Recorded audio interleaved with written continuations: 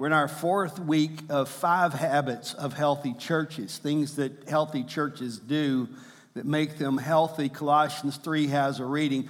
By the way, if you looked at the notes, they're a little different for you today. There are very few of my words in there and mainly scripture. This could be probably a whole series of sermons. There are series within series of what I'm going to give you today. So I'm aware of that. I'm not going to drop anchor very often today and park for a while. I'm going to kind of move through it quickly because there's even responses that we want to do at the end that I want to lead us through. So Colossians 3, the key phrase there is in verse 17. Whatever you do, whether in word or deed, do it all in the name of the Lord Jesus, giving thanks to God the Father through him.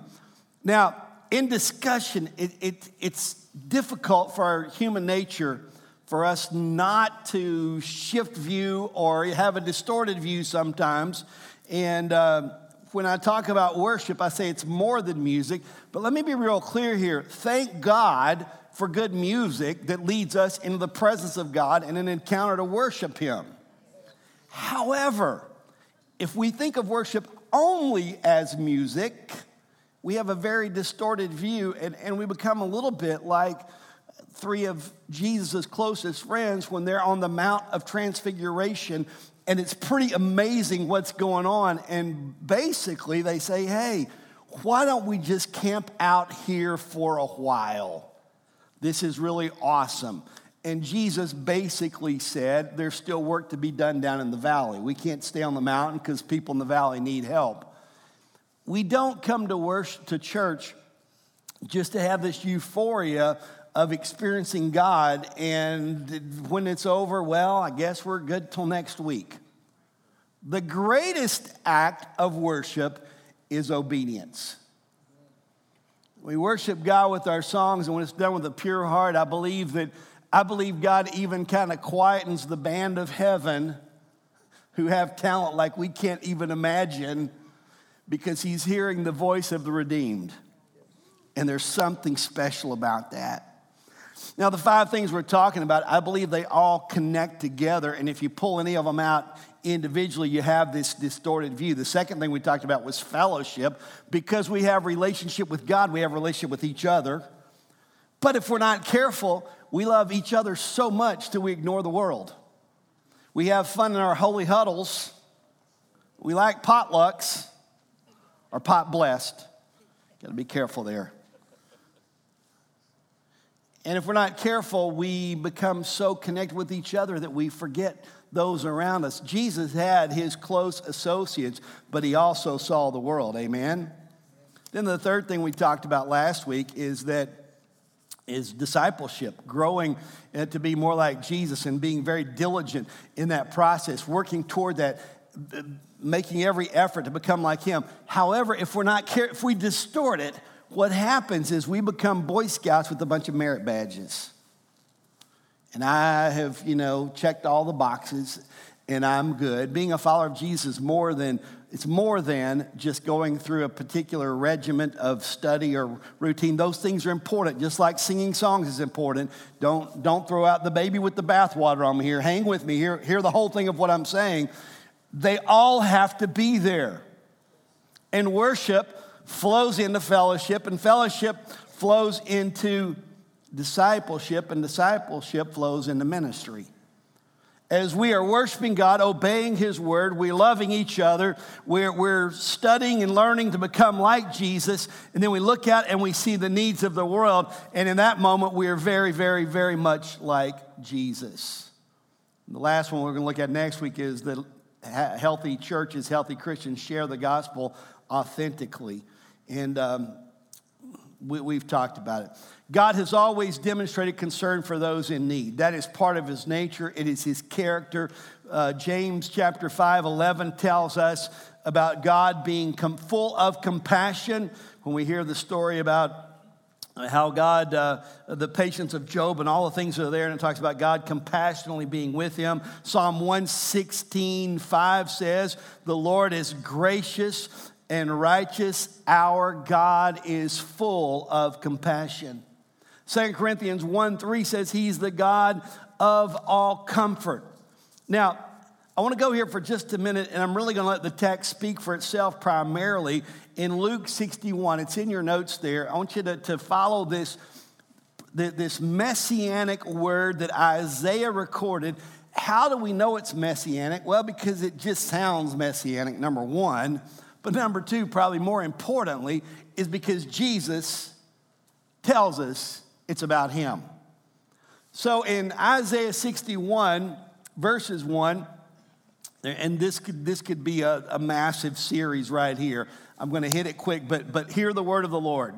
The Spirit of the sovereign Lord is on me, because the Lord has anointed me to proclaim good news to the poor. He has sent me to bind up the brokenhearted, to proclaim freedom for the captives, and release from darkness for the prisoners, to proclaim the year of the Lord's favor and the day of vengeance of our God. Let me pause right there, because there's a really cool thought I read this week that I wanted to give to you. When we're talking about the Lord's favor, it can't be described in a small capsule of time like a day. It's a whole year of that. But his vengeance comes quickly and swiftly. There will be a day when justice comes upon all of those who have rejected Jesus Christ. But aren't you glad that he gives provision for us to experience his favor, to live in that reality, to comfort all who mourn, provide for those who grieve in Zion, to bestow on them a crown of beauty instead of ashes, the oil of joy instead of mourning, and a garment of praise instead of a spirit of despair. They will be called oaks of righteousness, a planting of the Lord for the display of his splendor. Now, it's talking about you and me right now. It's talking about those who've been redeemed by God. Here's what they're going to do. They're going to rebuild the ancient ruins. They're going to restore the places long devastated. They will renew the ruined cities that have been devastated for generations. I think we have to be careful with wording here. There's a lot of phrases that pop out in theology, and I don't believe that there is a dynamic of demonic activity that puts a particular family in its grips forever without any source of freedom. I do believe there are tendencies and habits that are developed that are perpetuated through family lines, where the sins of the father become the sins of the children. But here's what I love about what this word says right here. The cities that have been devastated for generations will be renewed. Whatever it is in your past, whatever it is of your nature that is negative, that is destructive, God wants to renew life to you. Strangers will shepherd your flocks. Foreigners will work your fields and vineyards. Isn't that amazing? It's like people you don't even know are going to come and help you. And you'll be called priests of the Lord. You will be named ministers of our God. You will feed on the wealth of nations, and in the riches you will boast. Instead of your shame, you will receive a double portion. Instead of disgrace, you will rejoice in your inheritance. Let me go on down. All who see them will acknowledge that they are people that the Lord has blessed, for he's clothed them with garments of righteousness, of salvation. As we read through this, I think of the words of Jesus in Luke 4, where he reads this passage and he concludes his reading by saying this: today, this scripture is fulfilled in your hearing. The day of the Lord is beginning. Christ has come for the first time.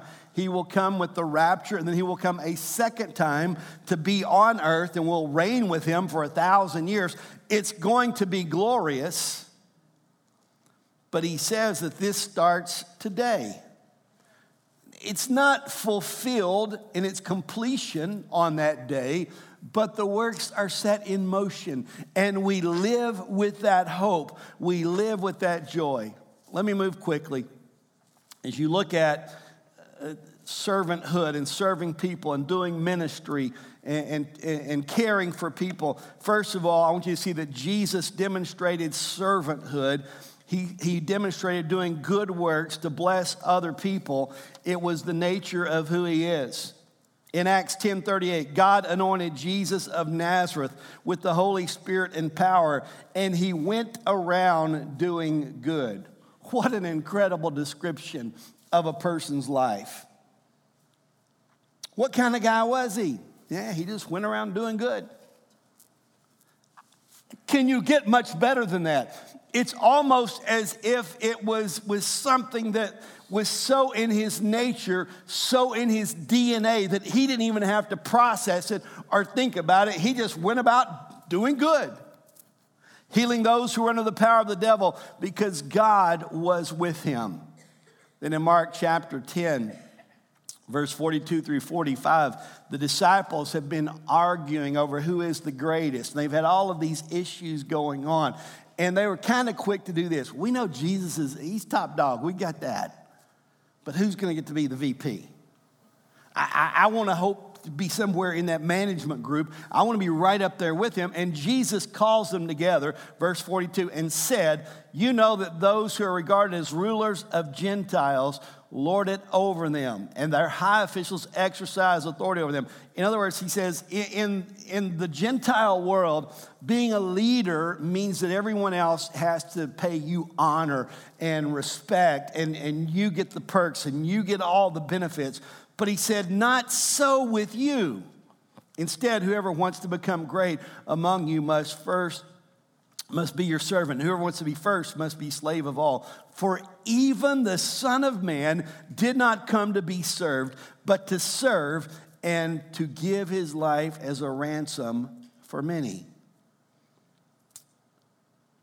Jesus came to serve. You know, when you read the writings of Paul, it's interesting how he identifies who he is in his letters. Early on, some of the first letters he writes, he says things like this, and it was the will of God that he wrote it this way, but there's a couple of interesting points. He had to let them know he was an apostle, because maybe some were in doubt, some weren't sure. But I think there was also a self-realization, the longer that he walked in the journey of following Christ, the view of himself diminished substantially. So when you get to the latter of his letters, the last ones that he wrote, he says things like this. It's not Paul, the apostle of God. It's Paul, the chief of sinners. Paul, the least among you. And he puts this thing out there as he's growing in God, that it's not a deal of somebody owes me, somebody needs to recognize me and provide for me. But as he grows in God, he continues to see this. Even when he wrote the book of Romans, he said, I am a debtor.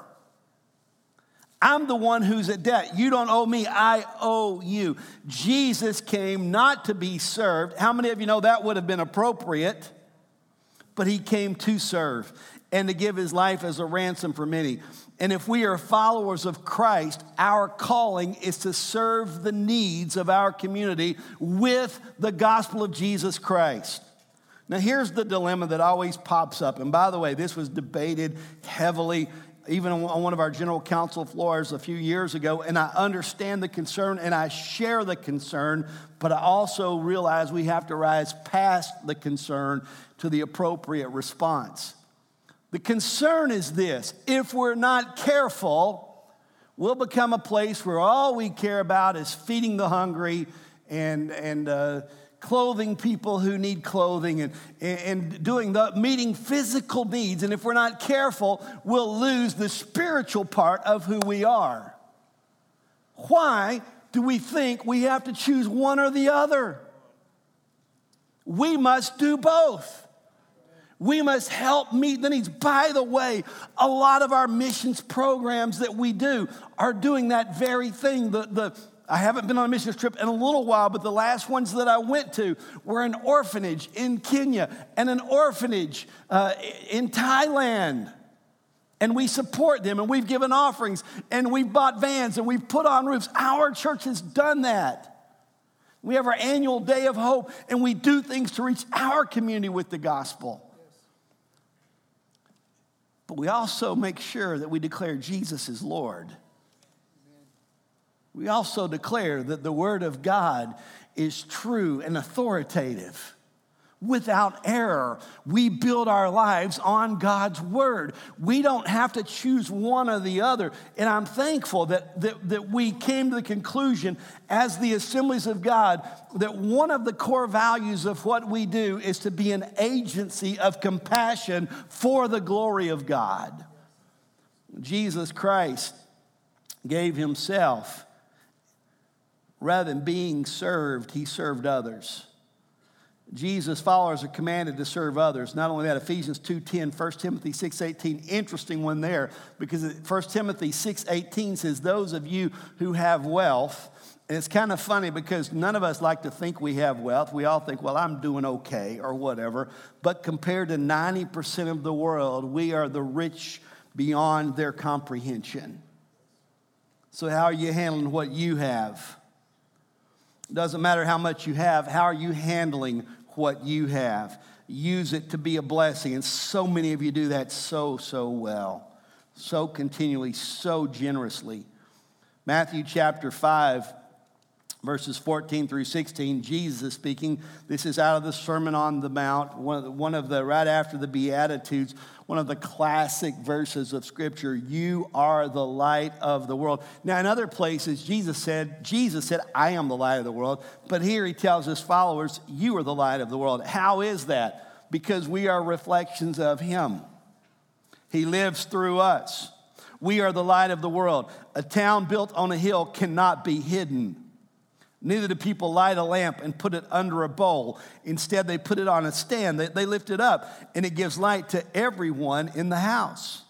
In the same way, let your light shine before others. What does he mean by that? Well, he's going to tell you right here. Let your light shine by letting them see your good deeds. I know there's a positive thought of we don't do things to be seen of men. I understand that.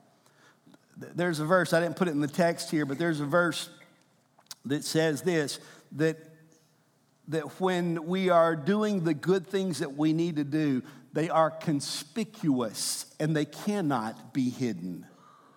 It doesn't mean that we're trying to get accolades or we're trying to point out to everybody, hey, look what I did. But we should be doing good deeds so frequently that you couldn't miss it.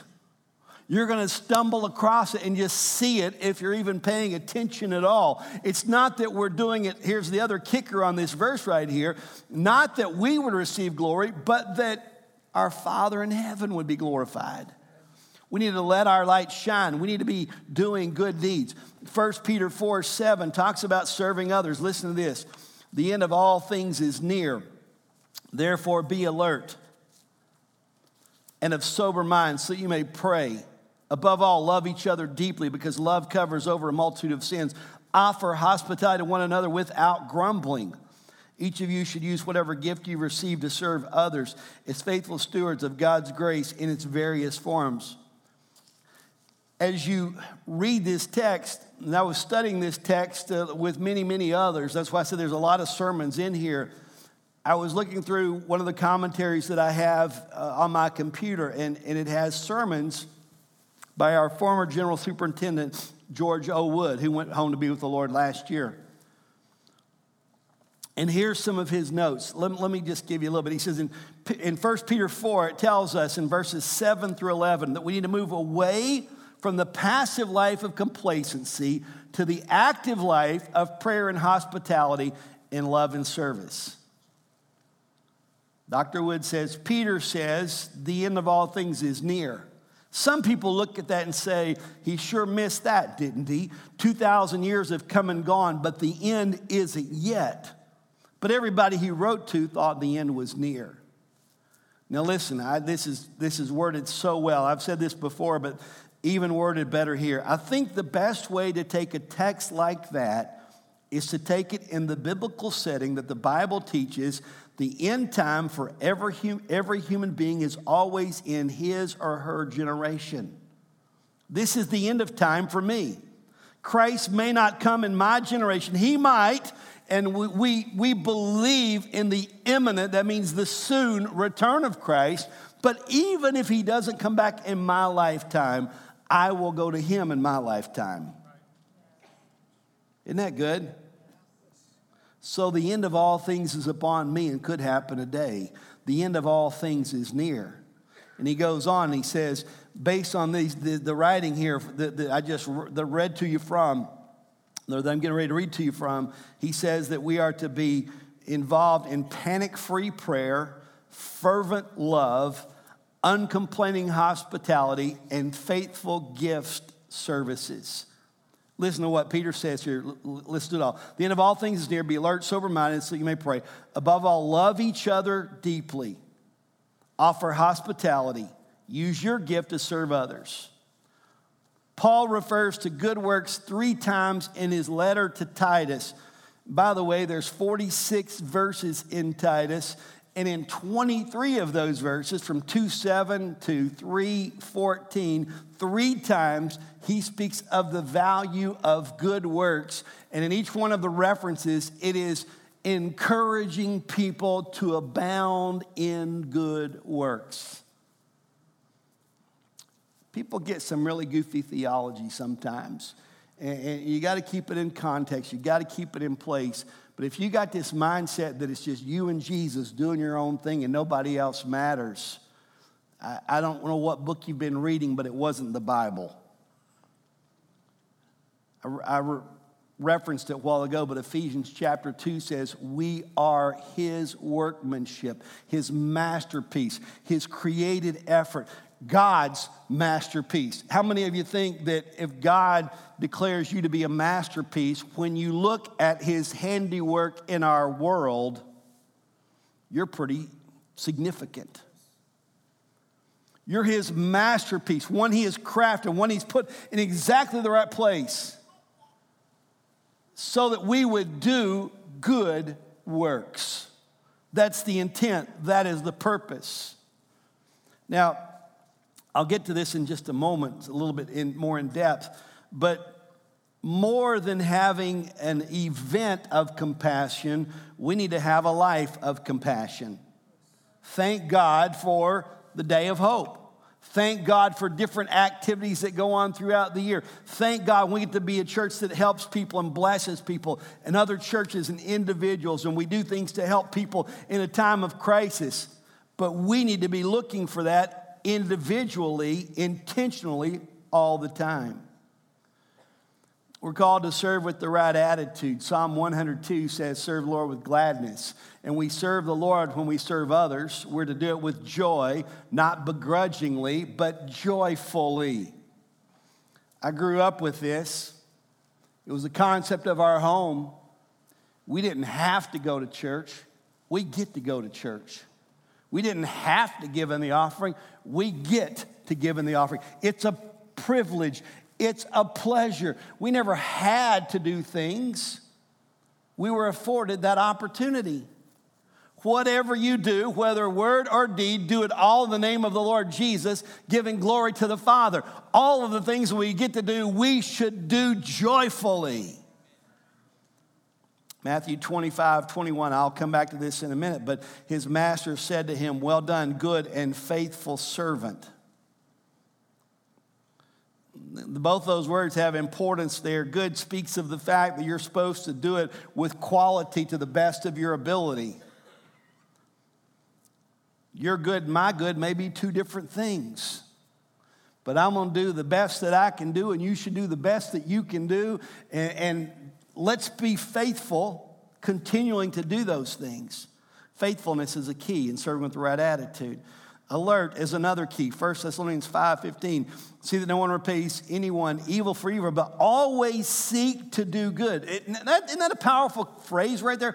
Always seek to do good. Some of us, for us to do good, it's got to come up and just smack us in the face. And we go, oh, there's a chance for me to help somebody. What's being described here is not having to be coerced or having to see signs. You know, God, if you want me to help so-and-so, show me a sign. Okay, here's your sign. They have a need.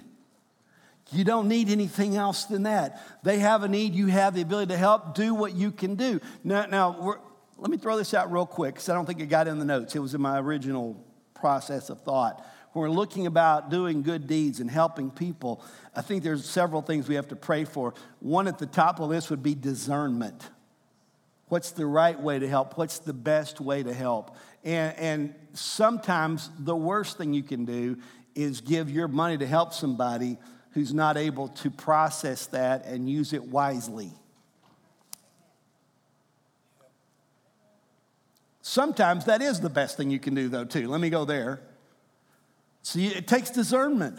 There's not an always do this or an always do that. It takes a heart of compassion that tries to look at things from God's perspective, and it takes wisdom to plan out a path of action to take.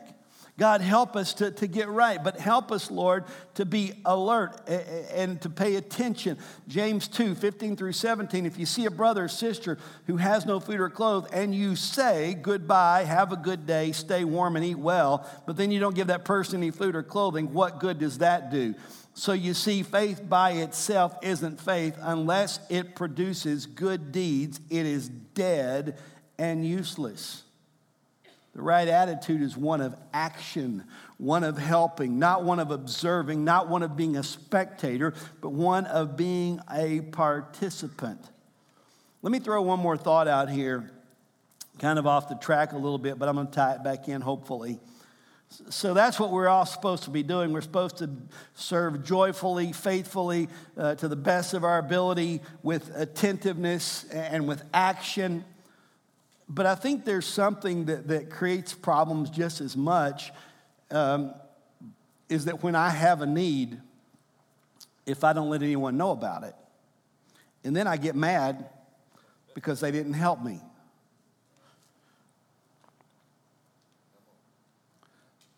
I know I'm taking this somewhat out of context, but I think the principle does apply. You have not because you ask not. Ask and you shall receive. Now that's all talking about God. That's the primary application. But can I tell you, there's a whole lot of people in the family of God who would help you if they knew you had a need.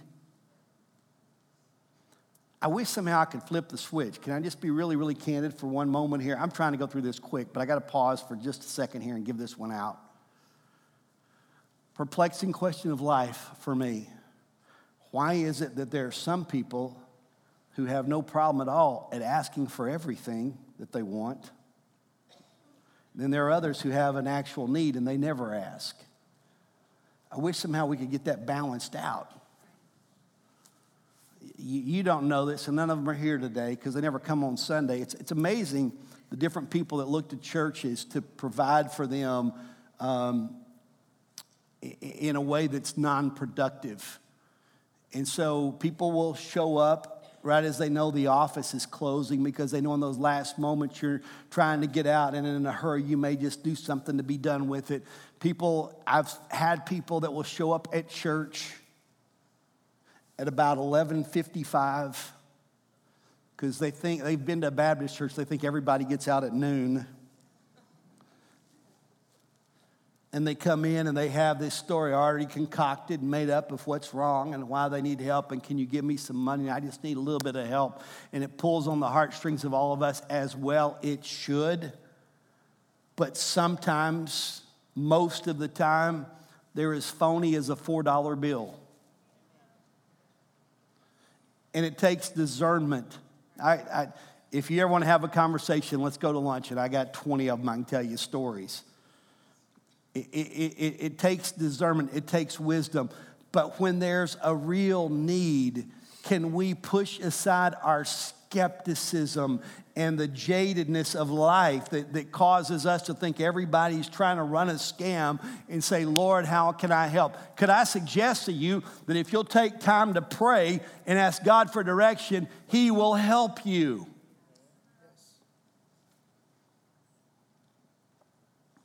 I've got a lot of stories I would love to tell you right now, but time will not permit. So call me and let's do lunch. We have to be aware of needs and take action to help. If you have a need, call and let us know what you need, and we will help. And by the way, there are many people in this church who can help as good or better than I can help you. I don't have a big ego. So there are people who can pray for you better than me. There are people in our church, if you got a problem at your house and the plumbing is messed up, I'm not your guy. I can refer you to the plumber that I call, but I can't help you. That's not my gifting. If you want to talk about what was Paul saying in 1 Timothy, I'm your man. Let's go on that one. But we find help from a lot of places. And there are some people, they feel like, well, if I don't get help from like this guy or that guy or whatever, well, the church didn't do anything for me. Listen, we're all the church. We're all serving. We're all helping. Don't make your window of opportunity so small that you're waiting to have a particular person contact you. That didn't go over real great, but it's okay. I feel better having said it. I'm just going to say that. The Bible encourages us to not wait, but to speak up when we have a need. Fourthly, and finally, concluding with this, wow, I've went too long already. We're called to serve those in need. The word hospitality in Scripture, I read it a while ago to you. Hospitality specifically speaks of those who are strangers, not those you know. But the Bible also tells us that we're to take care of our friends and serve them too, so that's good, especially those who are of the household of faith, Paul tells us. Our helping of others should be planned and spontaneous. In other words, giving in a missions offering every month to help missionaries take the gospel around the world is a great planned way to serve our world, to serve our nation in part with the gospel of Jesus Christ. But spontaneous means that when I see a need, that I meet it, and individually and corporately. Let me talk about those two real fast. Why is individually important? That I do it to my neighbors. I do it with my network of influence. Because I'm going to be some places that are unique to me that none of the rest of you will ever see. And so are all of you in that same category. But if you are doing what you can to serve those around you, how effective will it become when all of us let our light shine where we are and we illuminate our community with the goodness of God? But how awesome is it for us to do it corporately? And we come together like last month when we can say, as a church, we gave $50,000 to help some places of desperate ministry need. We were able to do it. Probably most of us wouldn't even have a shot in the world at doing that in one offering, maybe not even in a year or two, maybe not in your lifetime. But together, we can accomplish a lot. Individually, we can be more effective in reaching more people even. Matthew chapter 25, Jesus is speaking, and he gives this story. He says, the king will say to those on his right, come you who are blessed by my Father, inherit the kingdom prepared for you from the creation of the world. Because I was hungry and you fed me. I was thirsty, you gave me a drink. I was a stranger and you invited me into your home. I was naked and you gave me clothing. I was sick and you cared for me. I was in prison and you visited me. Then the righteous ones will reply, Lord, when? When? Now, I kind of cut part of the scripture out, not changing the tense or the tone, but trying to make it fit on the paper. Lord, when? And the king will say, I tell you the truth, when you did it to one of the least of these, my brothers and sisters, you were doing it to me. Then they will reply, Lord, when did we ever see you hungry or thirsty or a stranger or naked? These are the ones who he says, you go to the other side. And he talks to them and he says, you didn't do any of these things. And they say, when did we see you like that? When, Lord, when? And the king will answer, I tell you the truth, when you refuse to help the least of these, my brothers and sisters, you are refusing to help me. And they will go away into eternal punishment, but the righteous will go into eternal life. I want to be careful to be true to the whole Word of God. It's really kind of hard to take this passage and get my head wrapped around, just to be real honest with you. But it seems pretty clear what Jesus is saying. That if we have a salvation that is only in word and not in deed, then we might not have eternal life. well, I thought I was just supposed to say a prayer and like go to church and put a little money in the offering and that was going to make it happen. It's about your whole attitude of life. Have you been transformed? Some people, all they did was they got a little dose of religion. And they're trying to do better and work hard and be smart, but they haven't been transformed. They haven't been made a new creation. We get excited about that verse. If any man's in Christ, he's a new creation. Old things are passed away. All things become new. And we just get a picture of a butterfly in our head like it's just beautiful. But we don't realize a new creation. Totally different. Everything changes. It's no longer just about me. But now it's about understanding I'm a representative of the Lord Jesus Christ. And whatever I do in word or in deed, do it in the name of Jesus. I'm so thankful for people like Aaron and Crystal and others in our church. The Boggs, the Twos, who have been used of God to foster or to adopt. In a minute, we're going to look at a card that you're going to be able to check things you want to do. And right now, our son and his wife and their daughter are in Orlando, and they're having a Disney extravaganza down there. And the 5-month-old son, Harrison James, is with us. We are parents of a 5-month-old for 6 days. It hasn't been that rough on me, but you're the first people Janet has seen this week. I'm just saying. Not quite, but it's a little different. And it may not be the right thing. Let me just help you out. It is not the right thing for everyone in this room to say, I'm either going to foster or adopt. But we can help those who do. We can be a voice of encouragement. We can be a hand of help. That's one way you can serve. One of our men in the church, he's headed out, I think, tomorrow, I believe, right? Is that right, Josh? Can I tell country, or is that under wraps? No? Okay. He's going to a country to do ministry where the gospel is not well seen, and he's going to take the gospel there. So we got a couple of easy things we can do. We can pray. We can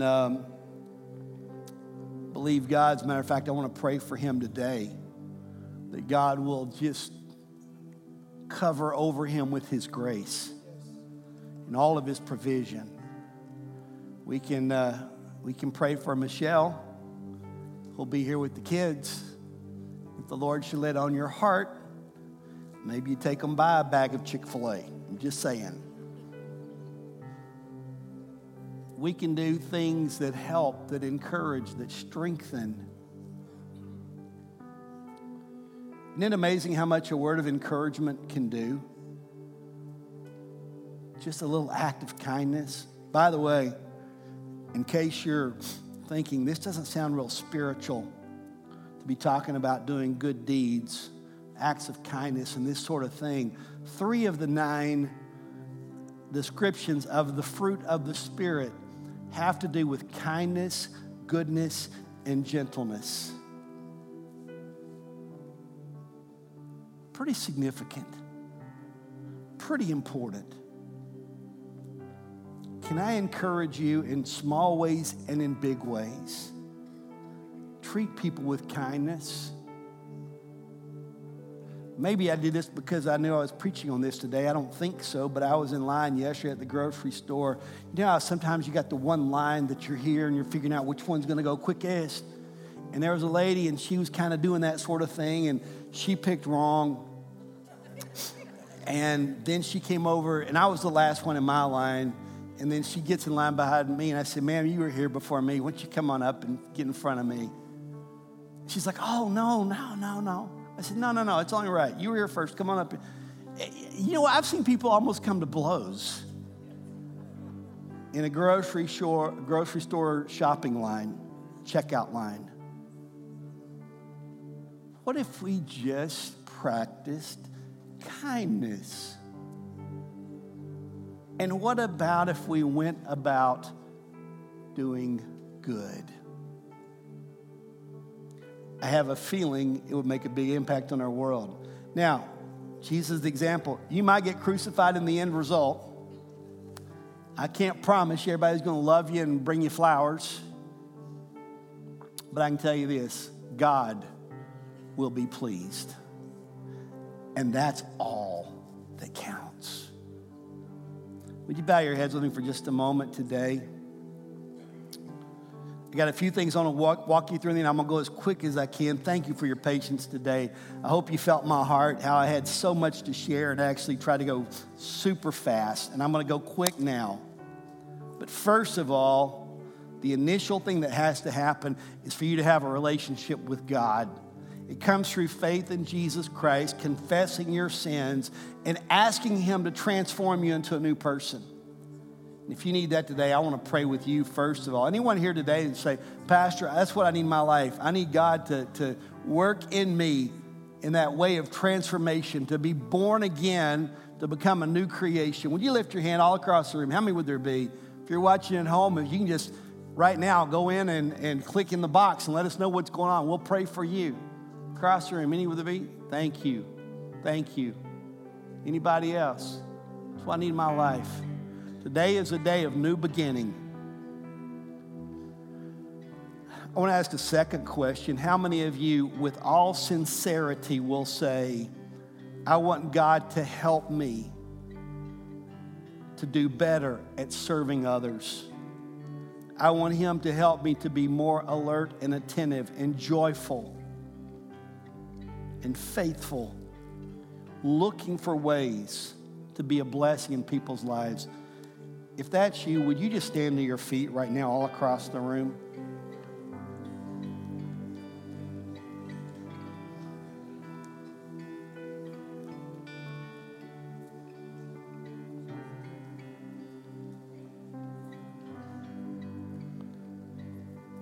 I'm going to do this today. If you need prayer, I'm going to pray right now, a very general prayer for all of us. But if you'll come out in the foyer, Pastor RJ, if you can be out there, Pastor Michael, if you can be out there, go see one of our pastors. They've got some materials they'll give you to help you with your walk with God. If you need that help, we want to help you. We certainly don't want to limit this moment right now, but if you need that help, it'll be there for you. Matter of fact, if you need prayer for anything, some of us will be out there. We'll be glad to pray with you. But let me pray this prayer right now and join with me. God, I thank you that you offer salvation, that whoever calls on the name of the Lord shall be saved. Lord, we know that in that calling there is a radical spiritual transformation that occurs. So radical that it can only be termed as a new birth. Lord, I pray that you would help us all to experience that reality in our lives and commit our lives to you for as long as we live. Lord, I pray for all of those who are here today who are making a commitment, asking you to help them to serve others better. May we be known as a church that cares and a church that acts and a church that helps. Lord, I thank you for the resources that you've given all of us individually and collectively so that we can be a place of encouragement and refreshment to so many. Lord, that we know the only way that we can be involved in providing for others is because, first of all, you have provided for us. And we thank you for your abundance today, and we ask that you would help us to manage well all that you've given us. In Jesus' name, amen.